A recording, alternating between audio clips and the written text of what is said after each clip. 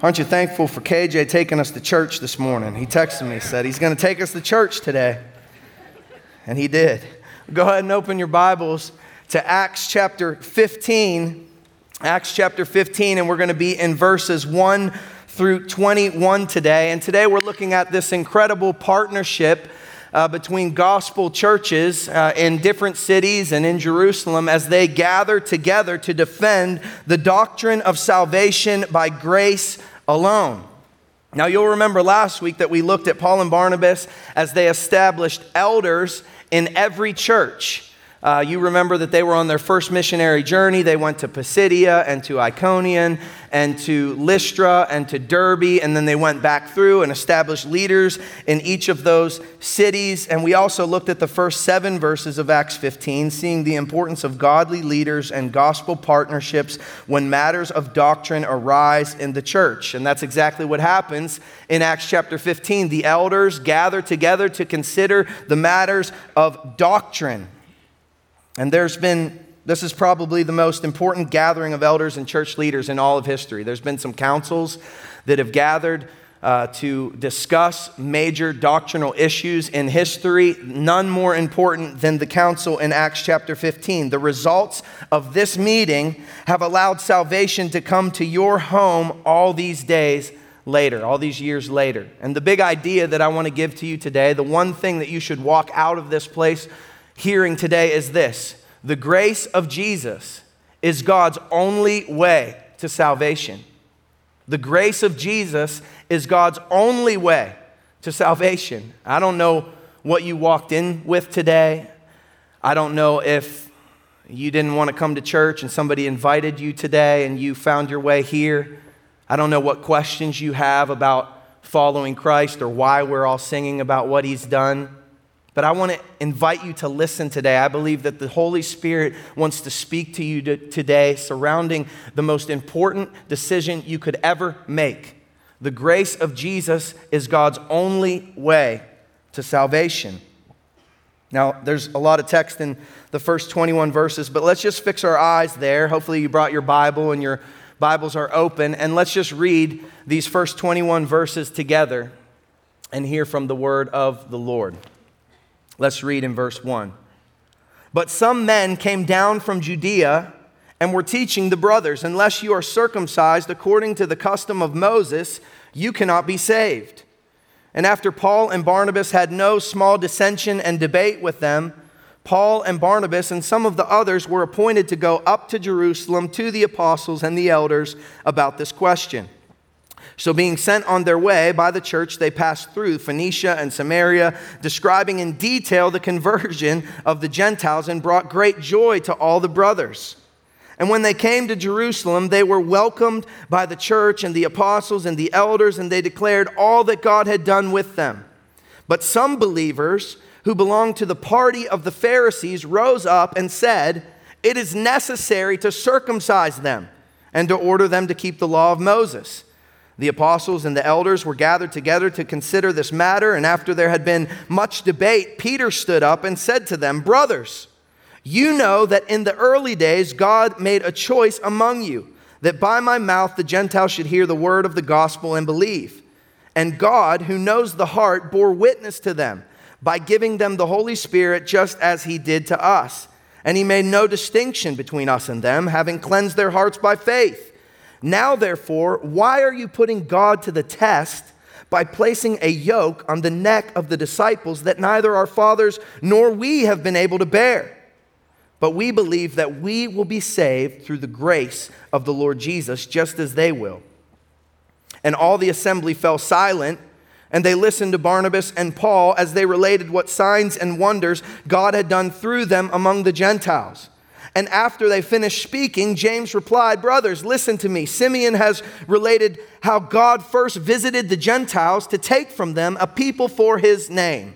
Verse 15, "And with this, the words of the prophets agree, just as it is written, after this I will return, and I will rebuild the tent of David that is fallen. I will rebuild its ruins, and I will restore it, and the remnant of mankind may seek the Lord, and all the Gentiles who are called by my name, says the Lord, who makes these things known from of old." Verse 19, "Therefore, my judgment is that we should not trouble those of the Gentiles who turn to God, but should write to them to abstain from things polluted by idols, and from sexual immorality, and from what has been strangled, and from blood. For from ancient generations Moses had in every city those who proclaim him, for he is read every Sabbath in the synagogues." So this is God's word for us today, and just a momentous occasion in the book of Acts that Luke gives for us. He gives us a whole chapter describing this council, this gathering, defending this doctrine and this false gospel that was on the rise. The first point that I'll give to you today is this: salvation by grace is worth fighting for. Salvation by grace is worth fighting for. The truths that we're singing today, the fact that we can come to God as we are and receive His grace, it is worth fighting for. Now, I want you to imagine a road with no guardrails. You don't got to imagine it because I've depicted it for you over here. So here's a road with no guardrails. And on either side of this road are some very dangerous pitfalls. So let's just say on the left side is a 20-foot gaping hole. And on the right side, we'll say there's a sea of lava, if you will. Have you ever played The Floor is Lava? It's a great game you can play with your kids. Now, the truth is this. Those are two pretty messed up pitfalls on the either side of the road. If you're driving and you get stuck in this 20-foot hole, there's no way you're getting out. I mean, you're not going to get your car out yourself. You're not even going to climb your way out of a 20-foot hole. You're just stuck in that hole with only your own efforts to save you. But if you're driving your car and you land in the sea of lava, I mean, you're fried. You're incinerated.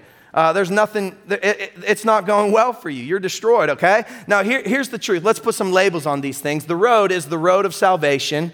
And this hole is the pit of legalism, or let's call it the pit of the law or our own efforts. And then this sea of lava is the way of the world.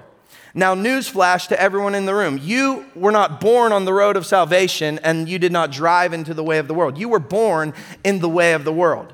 Sons and daughters of disobedience, following the course of this world, dead in your trespasses and sins, falling short of the glory of God, heading towards an eternity in destruction. But some of us, we've tried in our own strength at times to appease something of higher power, try to have some. Maybe we've gone to religion, we've gone to church, we've tried to do some things, but that always proves to only put us in the pit of legalism or the pit of our own strength. And so, you've tried really hard in your life to do right things, but it never satisfies, and you keep running up against the wall, and over time it just kind of runs out, it doesn't work, and so you just kind of turn back to the way of the world.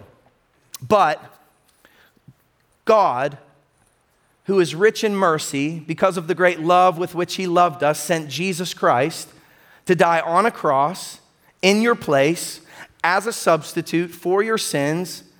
And He rose again from the dead, defeating death and the grave and sin. And He is seated at the right hand of God the Father Almighty. And God, in His sovereignty and in His grace and in His compassion, He sends forth the tow truck called grace on the road of salvation. It's a beautiful thing. And here's the thing. You don't climb your way out of the pit with your own efforts, and you don't swim your way out of the sea of lava. God, in His grace, pulls you from the pit. Or God, in His grace, pulls you from the way of the world, and He puts you on the road of salvation with His kindness and with His grace, and He ignites faith in your heart, and you begin to follow Him, and His grace becomes the guardrails unto eternal life. Amen. Anybody with me this morning?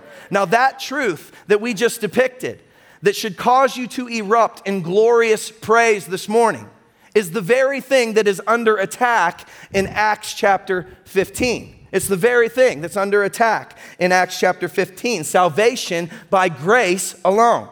Now, a definition of grace, just as we dive into the text, is this. Grace is the unmerited favor of God. The unmerited favor of God. You didn't earn it. You don't deserve it. But God has extended to you a grace in Jesus so that you might be placed on the road of salvation and follow him. That was under attack. Look at 15 verse 1. It says, some men came down from Judea and were teaching the brothers, unless you are circumcised according to the custom of Moses, you cannot be saved. Now, because of Luke's orderly account that we've been looking at for the last 26 weeks, and because of the truth that the gospel and the resurrection of Christ, you and I know that this is not true. Verse 1 is not true. And even as we sit here holding this account, we've already seen Jewish history and we've seen salvation by law obliterated by Peter's first message, by Stephen's message before the synagogue, by Paul's messages as he goes into these different towns. And think about what we've seen in the book of Acts. We've seen Jews saved, Samaritans saved. We've seen Pharisees saved. We've seen God-fearing Gentiles saved. We've seen absolute pagan Gentiles be filled with the Holy Spirit of God through the message of grace alone, by faith alone. And it's been 20 years at this point since Pentecost, and probably about a couple years since Paul and Barnabas' first missionary journey. The phenomena of pagan Gentiles coming to faith in Christ was still new and massively offensive to the Jews, even the believing Jews. It was hard for them, a hard pill for them to swallow. And remember, we saw Peter go into Cornelius' house, and Cornelius and the family came to a saving knowledge of Christ. But at least Cornelius was a God-fearing Jew, or a God-fearing Gentile. At least he was trying to be somewhat Jewish. He feared the God of the Jews. What was a problem was the idea of filthy pagan Gentiles going from pagan to Christian. That was a problem for many. They would have said, like, how could they get the benefits of the kingdom without putting in the work of the law? And the Jews had a lot of history and a lot of law that they had to unravel as the message of Christ came into the world. It'd be like you training your whole life to go to the Winter Olympics, and you work really, really, really, really, really hard. And then you get there and the coach says, you're not good enough, but I'll let you on the team anyways. And then some other people from some other places show up and they've never practiced and they have no skill at all. And the coach says, hey, you can be a part of the team too. I mean, that would be kind of offensive to you. And that was sort of what was going on in the mind of the Jews as they started to hear of these Gentiles following Jesus. But while that was a hard pill to swallow for even the believing Jews, anything less than salvation by grace, it was fighting words to Paul and Barnabas. Could you imagine? And so verse 2 says, and after, Paul and Barnabas had no small dissension and debate with them. I would love to just be a fly on the wall for that dissension and debate. I'm sure that Paul and Barnabas rose up. They're like, we've thought through all these things. You're not going to come in here preaching this false gospel. And they began to debate. And then in verse 3, it says, so being sent on their way by the church, they passed through both Phoenicia and Samaria, describing in great detail the conversion of the Gentiles, and brought great joy to all the brothers. So Paul and Barnabas, they rose up and they defend salvation by grace, and then they stop in all the passing towns on their way to Jerusalem, and they proclaim the wonders that Christ was doing in the Gentiles by grace alone. And guess what? It brought great joy to all those who had been saved. Because if you're truly saved, you know that it is nothing of your own doing. If you're truly saved, you know that you've been carried by grace, and the salvation that we've obtained is not of our own doing, but it is a gift of God Almighty. In verse 4, you see them arriving in Jerusalem, and you see this beauty. You see the beauty of gospel partnership as Paul and Barnabas are welcomed by the church and the elders and the apostles, and they proclaim all that God had done with them. So it's this awesome moment that the elders of every church show up in Jerusalem and they're welcomed by the other elders. There was a strong gospel partnership there, and that's an important thing for a church to have who stands on Christ and on the Word of God. Last week we talked about our leadership structure. A great way to think about it would be that we're elder ruled, we're deacon served, we're congregationally affirmed. So because the elders are humble and because they're not lording over the congregation, but they're among the flock and they're serving with the flock and they're listening to the flock, the congregation can then engage with the elders and pray for the elders. And there's this beautiful thing that happens when there's humility and when there's deference under the headship of Jesus Christ. But I think another great distinctive for a church like ours would be that we are partnership protected. Partnership protected. Doesn't that sound cool? And the truth is, as we defend the things in God's word as a church, it's helpful to have other gospel partners outside of our walls who hold true to the same things. And so that's why we're a part of things like the Great Commission Collective. That's why we're a part of things like the Send Network, or we were down in San Antonio recently with a bunch of church leaders gathered together to worship Christ and to hear from God's word. But what's going on there is we're probably considering some matters, and we're holding true to God's word, and we're encouraging one another. A few years ago, maybe a year ago, even as our world tries to sweep away the foundations of the family and change the definition of sexuality in our world and of marriage in our world, the Bible has already said everything we need to know about what those things are. And so it's our job as the church to protect those things. And the Great Commission Collective, a year and a half ago or so, they put out a statement. They put out a doctrinal adjustment so that as the world changes, we won't change, and we'll protect what's truly in the Word of God, and it holds us to the gospel of Jesus Christ. And we adapted that to our doctrinal statement here. And that's the strength of gospel partnership. And you see the very thing happening in Acts 15, because in a broken world, doctrine and theology will always be under attack. Someone will always be peddling an idea that is not the truth. And a false gospel can easily look like the real gospel. Sometimes it may have more appeal to us as sinners because it appeals to our works rather than His grace. And we can easily make religion look spiritual, or we can easily make tradition look like God's way. But grace says, come as you are, and the yoke of slavery has been paid for by Jesus at the cross. And this great truth is worth fighting for. It's so worth fighting for. And as the Judaizers brought all of their history to the table, and as Paul and Barnabas preached a gospel under the new covenant, that, hey, Jesus died on a cross and He wants to save you. Repent and believe and come to Him with all of your baggage. It was hard for the Judaizers to get that. They're still wondering, like in verse 5, they rise up and say it's necessary to circumcise them and to order them to keep the law of Moses. Surely we shouldn't have to keep all this law that we've been doing all these years, and you're going to tell me that these pagans just have to repent and believe and they're filled with the same Holy Spirit.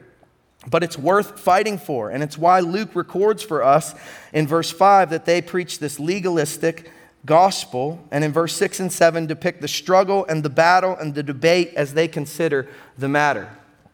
And it's still alive in our world today. Even as it's been settled in Acts chapter 15, we still wrestle with this, and our flesh wrestles with this. As we wake up, we want to do things in our own effort. And yet we have to rely on the grace of God. My efforts, my desire to please God is a result of my salvation, not a way to get salvation. This is why Martin Luther rose up in confrontation to the Catholic Church, declaring that grace was a gift received in faith, not merited by human efforts and rituals, as the Catholic Church continues to operate in today.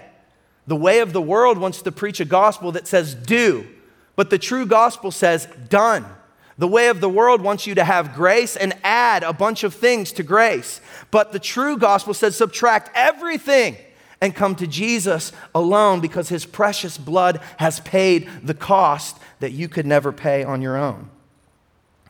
The Catholic Church, which is a prominent thing in our culture, even in our community, it could be considered the plus religion, because they teach that you're saved by faith plus works, grace plus merit, Christ plus other mediators, Scripture plus tradition, for the glory of God plus the glory of Mary and other saints. And that's false. That's wrong. That leads people astray. And now that's a really tangible example. But for you and I, who wake up as Protestants, who wake up knowing the gospel and the truth, it's just as easy for us to get sidetracked in our own strength. It's just as easy for us to add our own efforts to the strength that only Christ can supply through the power of the cross. We have not been given what we deserve. And the gift of grace that saves is exactly that. It's a gift worth fighting for. It's a gift worth fighting for because apart from it, I would still be an enemy of God. And apart from grace, I rely on myself rather than Christ and the finished work at the cross. Paul and Barnabas rise up and they take this defense to Jerusalem because grace is worth fighting for. Now, number 2 this morning is this. Salvation by grace has plenty of defense. Yeah, it's worth fighting for, but man, it has plenty of defense we're about to see in Scripture. And so maybe there were a couple meetings that happened. The first one was just hearing what Paul and Barnabas had seen and what they had done. But very quickly they get in, and then they were debating, the Pharisees who rose up and said you had to be circumcised. But then very quickly we see in verses 7 through 21, 4 speakers who undoubtedly prove God's grace is the gift of salvation for all who believe. So Peter speaks first, go figure, and he reviews the past, and Paul and Barnabas report on the present, and Pastor James, who was the pastor in the church in Jerusalem, he speaks, and he relates it all to the future, but even opens his Bible. And so through each of their talks, I think you see 6 proofs of salvation by grace. We're going to unpack them, 6 truths by salvation by grace. The first is the past revelation. The past revelation. Let's look at what Peter says in verse 7. Peter stood up and said to them, "Brethren, you know that in the early days God made a choice among you, that by my mouth the Gentiles should hear the word of the gospel and believe." So Peter was the first to speak the gospel after Christ resurrected to the early church, but Peter was also the first to speak the gospel to Gentile ears. And it wasn't just the fact that he spoke the gospel to Gentile ears, but it was the fact that God told him to do it. You remember that. As Peter was praying by the sea on the top of the roof, and the sheet came down, and God spoke to him in a vision, and he said, "You need to go to the house of Cornelius." And in obedience, Peter, a Jew, stepped across the threshold of a Gentile home, somewhere that a Jew would never go, somewhere that a Jew was supposed to be away from, forbidden to go to. And in obedience, he steps across and he preaches the message of the gospel, and he sees salvation come to Cornelius's house. And you'll remember that Peter went back to Jerusalem, and it wasn't accepted there either. The circumcision party rose up. They're like, there's no way that the Gentiles could receive Christ. And Peter is short and to the point. He says the Gentiles heard the gospel, the Gentiles believed the gospel, and the Gentiles were saved, and legalists and Judaizers have no business requiring something of the Gentiles that God has not clearly required. And Cornelius, he was a proselyte of the gate, so he wasn't circumcised. He was God-fearing, doing a lot of things to honor the God of the Jews, but he hadn't been saved because he hadn't heard the gospel. And faith comes by hearing, and hearing by the word of God. And so as Peter spoke the gospel, the Holy Spirit came and filled him. That leads to point number 2 in the 6 proofs of salvation by grace. It's the gift of the Spirit. Verses 8 and 9. "And God, who knows the heart, bore witness to them, giving them the Holy Spirit just as he also did us. And he made no distinction between us and them." So salvation is seen by the Spirit of God that fills the believer.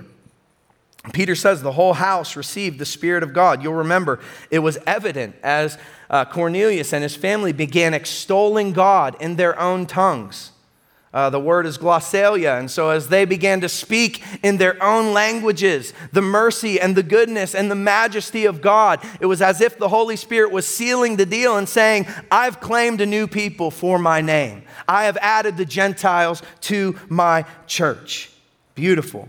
And God declared that he shows no partiality. Kind of interesting to note, between Acts 14 and 15 is when Paul wrote the book of Galatians. And if you read the book of Galatians, it's dealing with this very issue. And Paul in Galatians, he doesn't pull any punches. He says, if you're preaching anything less than grace alone, then you're preaching a false gospel. Then you're dedicated to destruction. And what he also said in Galatians is this. He said, "There is no Jew or Greek or slave or free or circumcised or not. We are all one by his grace." It's beautiful. And then Peter, he keeps going. He's on a roll. Number 3, the third proof of salvation by grace is the cleansing from sin. Verse 15, chapter 15, verse 9, the second half, it says, he made no distinction between us, the Jews, and them, the Gentiles, and he cleansed their hearts by faith. Cornelius and his household were cleansed by faith in their hearts, not the circumcision of their flesh. It's just a crazy, historical, ceremonial thing that the Jews were raised in. Why do they care so much that you got to be circumcised? How do they even know if you're circumcised? It's a great question. And yet they're like, we have to go through all these things, and we were set apart. And it had an issue of we're Jews and we're set apart, and you're Gentiles and you're not. And we've done all these things to keep us clean, and you're not. And God says, hey, I'm no longer judging cleanliness and set apartness by the outward appearance of man, but by the heart. And God said, what God has called clean, stop calling unclean. I've called Cornelius and his family clean. Stop calling these Gentiles unclean, because I have cleansed their heart through faith. And your salvation is a result of God's grace, igniting faith for heart cleansing as well. Psalm 51, David's prayer. I love this. It says, for you will not delight, O God, in sacrifice, or I would give it. You will not be pleased with a burnt offering. The sacrifices of God are a broken spirit, a broken and contrite heart, O God, you will not despise. It's as if God's saying to us, it's as if David's saying to us today, stop trying to offer God sacrifices that will get you nowhere. Stop trying to please him with your own strivings and your own earnings and your own offerings. Receive his grace that breaks and cleanses your heart through faith. Receive the sacrifice and offering that has already been offered up on your behalf in Jesus Christ. Stop coming. That seat will not earn you a place in heaven. You coming to church, you following through the motions, you singing the songs, you saying the prayers, you lifting a hand, none of that will suffice God. It all falls short of the glory of God, and we come by grace alone. And so we open our hearts in faith to say it's already been done at the cross of Jesus. And we repent of our sins and believe in our hearts, and we follow him, and we follow his word, and we trust that his Spirit will lead us. Now, the fourth thing, this is a big deal, this is where the whole issue is this, the weight of the law. 6 proofs of salvation by grace. Number 4 is the weight of the law. Verse 15, 10, and 11, Peter says, now therefore, why do you put God to the test by placing upon the neck of the disciples a yoke which neither our fathers nor we have been able to bear? But we believe, listen to this, that we are saved through the grace of the Lord Jesus in the same way as they also are. And so Peter says, you claim that you can be saved by the law? No one has kept the law. All of Jewish history shows the inability to keep the law and to be saved by the law. If the law does anything for us as human beings, it just shows us that we deserve hell for eternity. That's all the law does, because no one can keep it. It doesn't matter how good you are, how many righteous things you do. All of us have broken the law in some way, and it's offensive to a holy God. There is no one good. There is none righteous. No, not one. It is impossible to keep, because the law is meant to be a mirror to show us how much we need the God of glory. The law is not there to fix us, but to show us that we need fixed. You understand? But God, in his grace, sent Jesus. And this also is in Galatians. God sends Jesus to be born of a virgin, to be born under the law, to redeem those who are under the law, so that we could be adopted as sons and daughters of Christ Jesus. This is grace. This is unmerited favor. You couldn't earn it. You don't deserve it. Jesus is the only human in all of history to never sin, to keep the law. And he was born under the law. He kept it all. And then he was persecuted and he was executed as a prisoner who did nothing wrong for you and for me. And as he bore up under the law, and as he proved his holiness and his perfection, his innocent blood was shed at the cross. And he became sin who knew no sin, so that you and I might become the righteousness of God. This is not of your own doing. It is a gift of God for eternal life in Christ Jesus. And in grace, we can say exactly what Peter said in verse 11. We believe that we are saved through the grace of the Lord Jesus in the same way as they also are. Whether Jew or Gentile, there's always only been one way to salvation. Now in verse 12, it says all the multitude kept silent. It's like Peter dropped the mic. That's all we need, right? That's all we need to prove that. But did you think Paul and Barnabas were going to let Peter have all the fun? Nah. Paul and Barnabas were just like, come on, Peter. And they're waiting for their turn, and Peter finishes, and they fill the silence, okay? And so the fifth thing that we see is signs and wonders. The fifth proof of salvation by grace is signs and wonders. And all the multitude kept silent, and they were listening to Barnabas and Paul as they were relating what signs and wonders God had done through them among the Gentiles. So Peter seals the deal. Paul and Barnabas could have reiterated everything that Peter had just said because they too had seen it done. But this was an opportunity to prove God's seal of approval on the salvation of pagan Gentiles. And remember, in this age of the church, God used healings and tongues and miracles and signs and wonders in a heightened way to authenticate the messengers that he was sending into a new place. They didn't have the word of God written down. They've never heard the gospel before. And these men show up and start preaching a gospel, and God authenticates their message through the signs and wonders that they did. And so Paul and Barnabas, they start recounting all that they had seen God do. They tell about the lame cripple that Paul was, as he was preaching, he stops in the middle of his message and he says, hey, brother, rise up. And the man who had never walked from birth jumps to his feet miraculously, and he rejoices in the Lord. And they talked about how Paul, his miraculous recovery, remember, he's in Lystra and he gets stoned and they drag his dead, lifeless body out of the city, but he pops up and walks back into the city, and the next day he walks 40 miles to Derbe. I mean, that's awesome. And then God, they recount the salvations that they had seen and the Gentiles that they had seen filled with the Spirit of God, and these miracles were proof that God in grace truly saves pagans who haven't done anything to earn it or deserve it. I mean, there is so much good news here today. And if you come to church and you've never followed Christ, God wants to save you. God loves you. God died for you. So open your heart. Receive him in faith. I pray that the grace of God is just coming alive to you in this moment. And as Paul and Barnabas stop talking, Pastor James finishes with the sixth proof of salvation by grace. And it's the prophetic promise. The prophetic promise.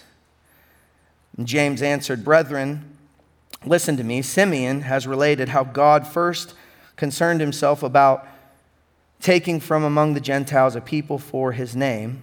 And with this, the words of the prophets agree. Stop there. So, Pastor James says, hey, everything you just heard is true. Man, what great testimonies we just heard about God saving by grace.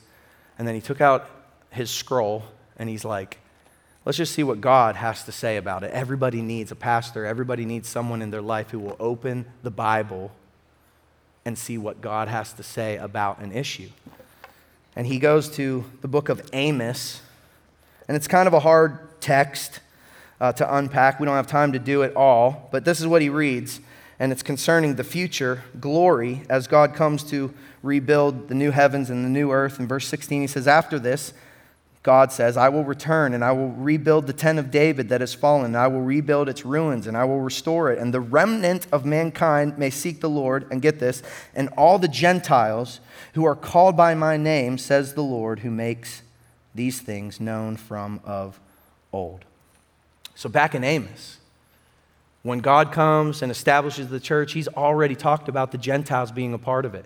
It's not just Jews, but it's Gentiles, and that's why Christ could say, hey, I want you to take the message of Jesus to Jerusalem and Judea and Samaria and to the ends of the earth, and all of the Jewish leaders, all of the Jews' questions have been answered in the Old Testament as Christ says, I will come to establish a new heaven and a new earth, and Gentiles will be a part of it by my great grace.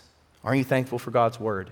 Every word matters. Every detail matters. Every prophecy matters because it points to what is true. It proves what Christ has said is true. It all points to Jesus Christ. I was sharing with somebody recently and they said, I want to start reading the Bible, maybe. Do you think I only need to be concerned with the New Testament? And I'm like, that's a great place to start, but I'd be concerned with the entire thing because all of it points to a perfect Savior. And it's the Old Testament that actually makes true the New Testament, and all of God's counsel helps instruct us in following Jesus Christ by grace. So James opens his Bibles and shows what God has said. And today, we are way too quick to read a blog or an author or get man's opinion on a subject before we simply open the Bible and believe what God has said. You're inundated with information. You're inundated on your little cell phone that you get out every day, and information is being thrown at you, and little clips of messages are being thrown at you, and blog posts are being thrown at you, and authors are being thrown at you. And if you're not careful, and if you don't have a gospel grid, you will be led astray so easily. And you will be led to thinking that doesn't match up with the Word of God so easily. And that's why as Christians, we have to be on guard and we have to be careful to protect this message, to protect this truth. That it's not about what we do, it's about what has already been done and what God has already said.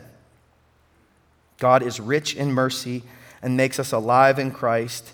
It is by grace that we are saved. Now the third point, last thing I'll give to you as we finish this, salvation by grace is God's only way. Salvation by grace is God's only way.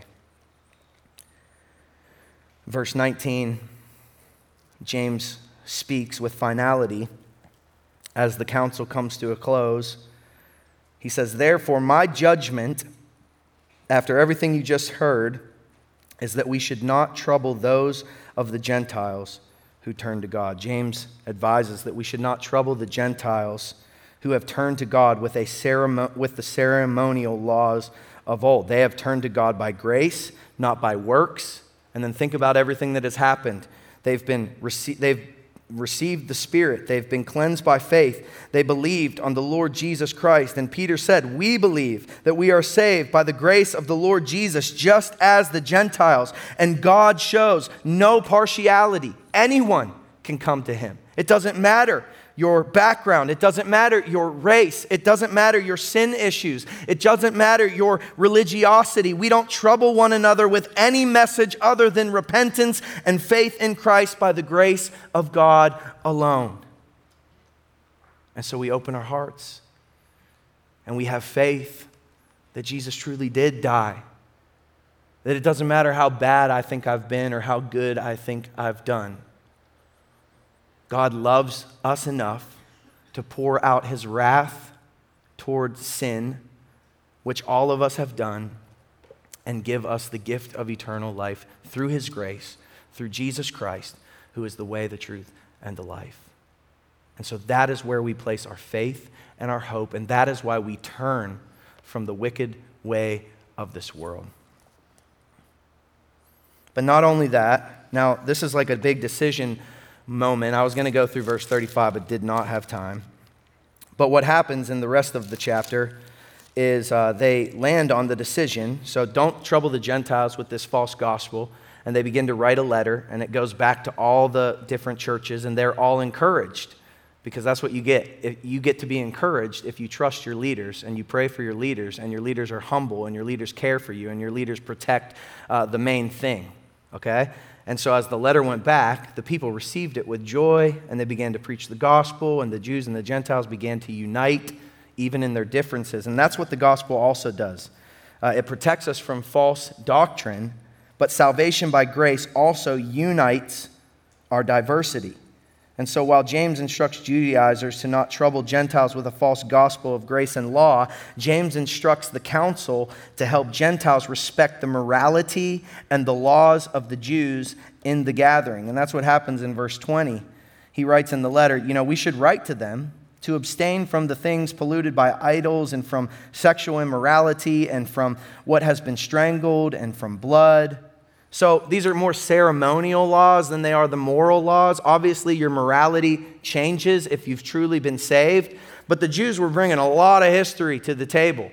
And so it's like, hey, Gentiles, we're not going to trouble you with a false gospel. You have truly been saved by grace. Praise God. That doesn't mean you invite all your Jewish brothers in Christ over and start serving bacon and pork chops. Right? Like that would be pretty offensive.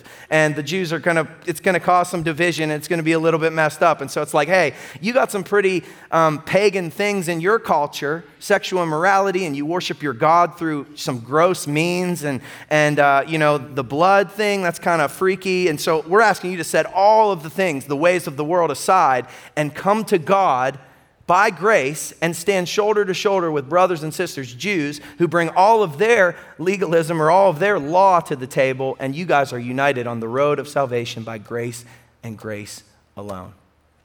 Now, just turn your attention over here, back to the picture, back to our great picture. And if you're truly on the road of salvation, if you're truly saved, if God has truly cleansed your spirit, your heart and given you the Holy Spirit, then you're not going to drive back into the way of the world to destruction. No one can pluck you from the Father's hand. You're not going to drive into the pit that you can't get out of. You've been saved by grace, and His grace will keep you on that path as you follow Him and as His Spirit helps you. But that doesn't mean you won't veer at times in your faith. You know, you veer off the road a little bit and maybe your convictions are growing and the way that you believe salvation should be done and walked out on this earth through the Bible. And you get a tire maybe toward the pit of legalism and you start saying, that person can't be a Christian because they live like this or they do that and that's different than what I believe. And so, or the way of the world, that's going to tempt you majorly in your life. Praise God. Hope that guitar's okay.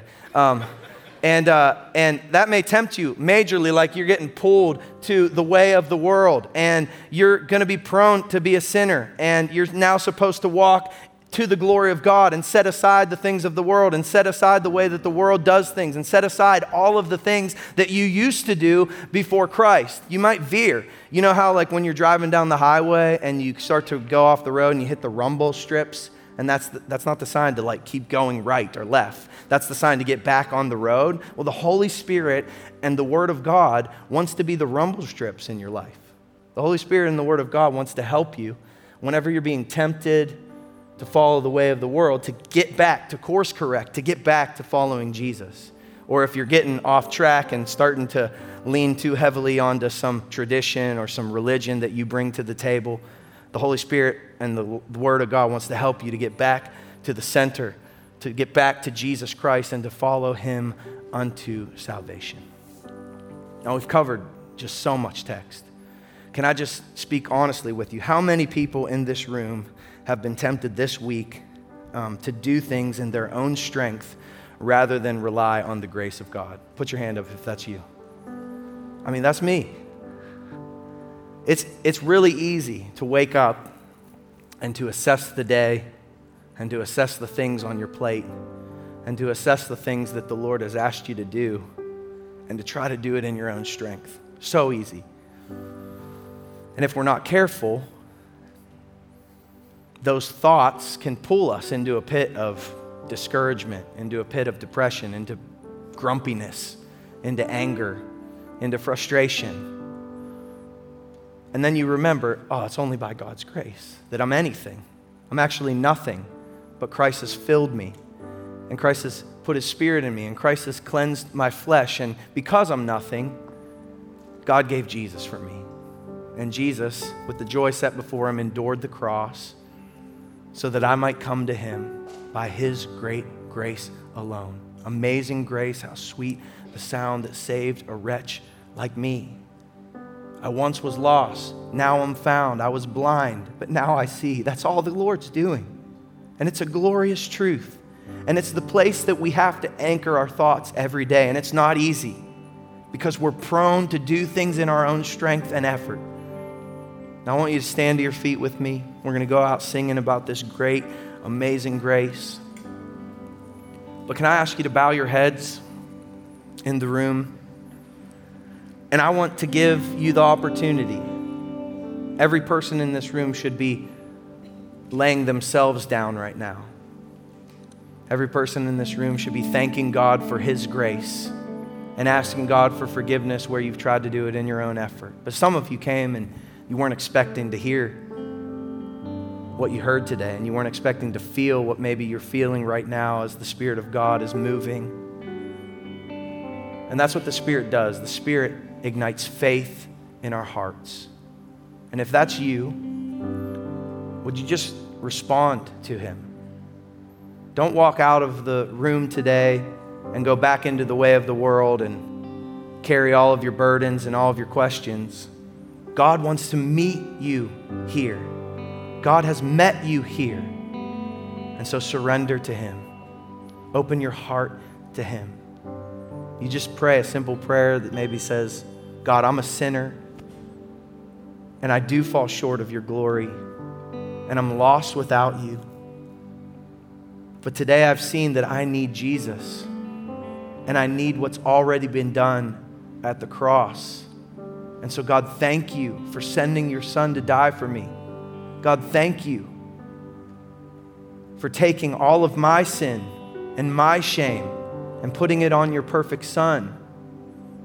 God, I want to repent of my sins. I want to turn from the way of the world, and I want to follow you unto salvation. I want to follow Christ. And Scripture says that if you believe in your heart and you confess with your mouth that Jesus is Lord and God raised Him from the dead, you will be saved. So trust Him today. Press into Him today. It's only by His great grace. I'm going to pray and we're going to sing. And if you made that decision in your seat, then come forward, talk to a pastor, talk to an elder, bring any questions. We would love to pray with you. Don't walk out without doing it. Come as you are. But let's pray and let's respond. Lord God, we come and we thank you for the grace of the Lord Jesus Christ. It is by grace that we are saved through faith, and it's not a work of our own doing, but it's a gift of God. And Lord, we thank you for the gift that you gave. You didn't have to do it.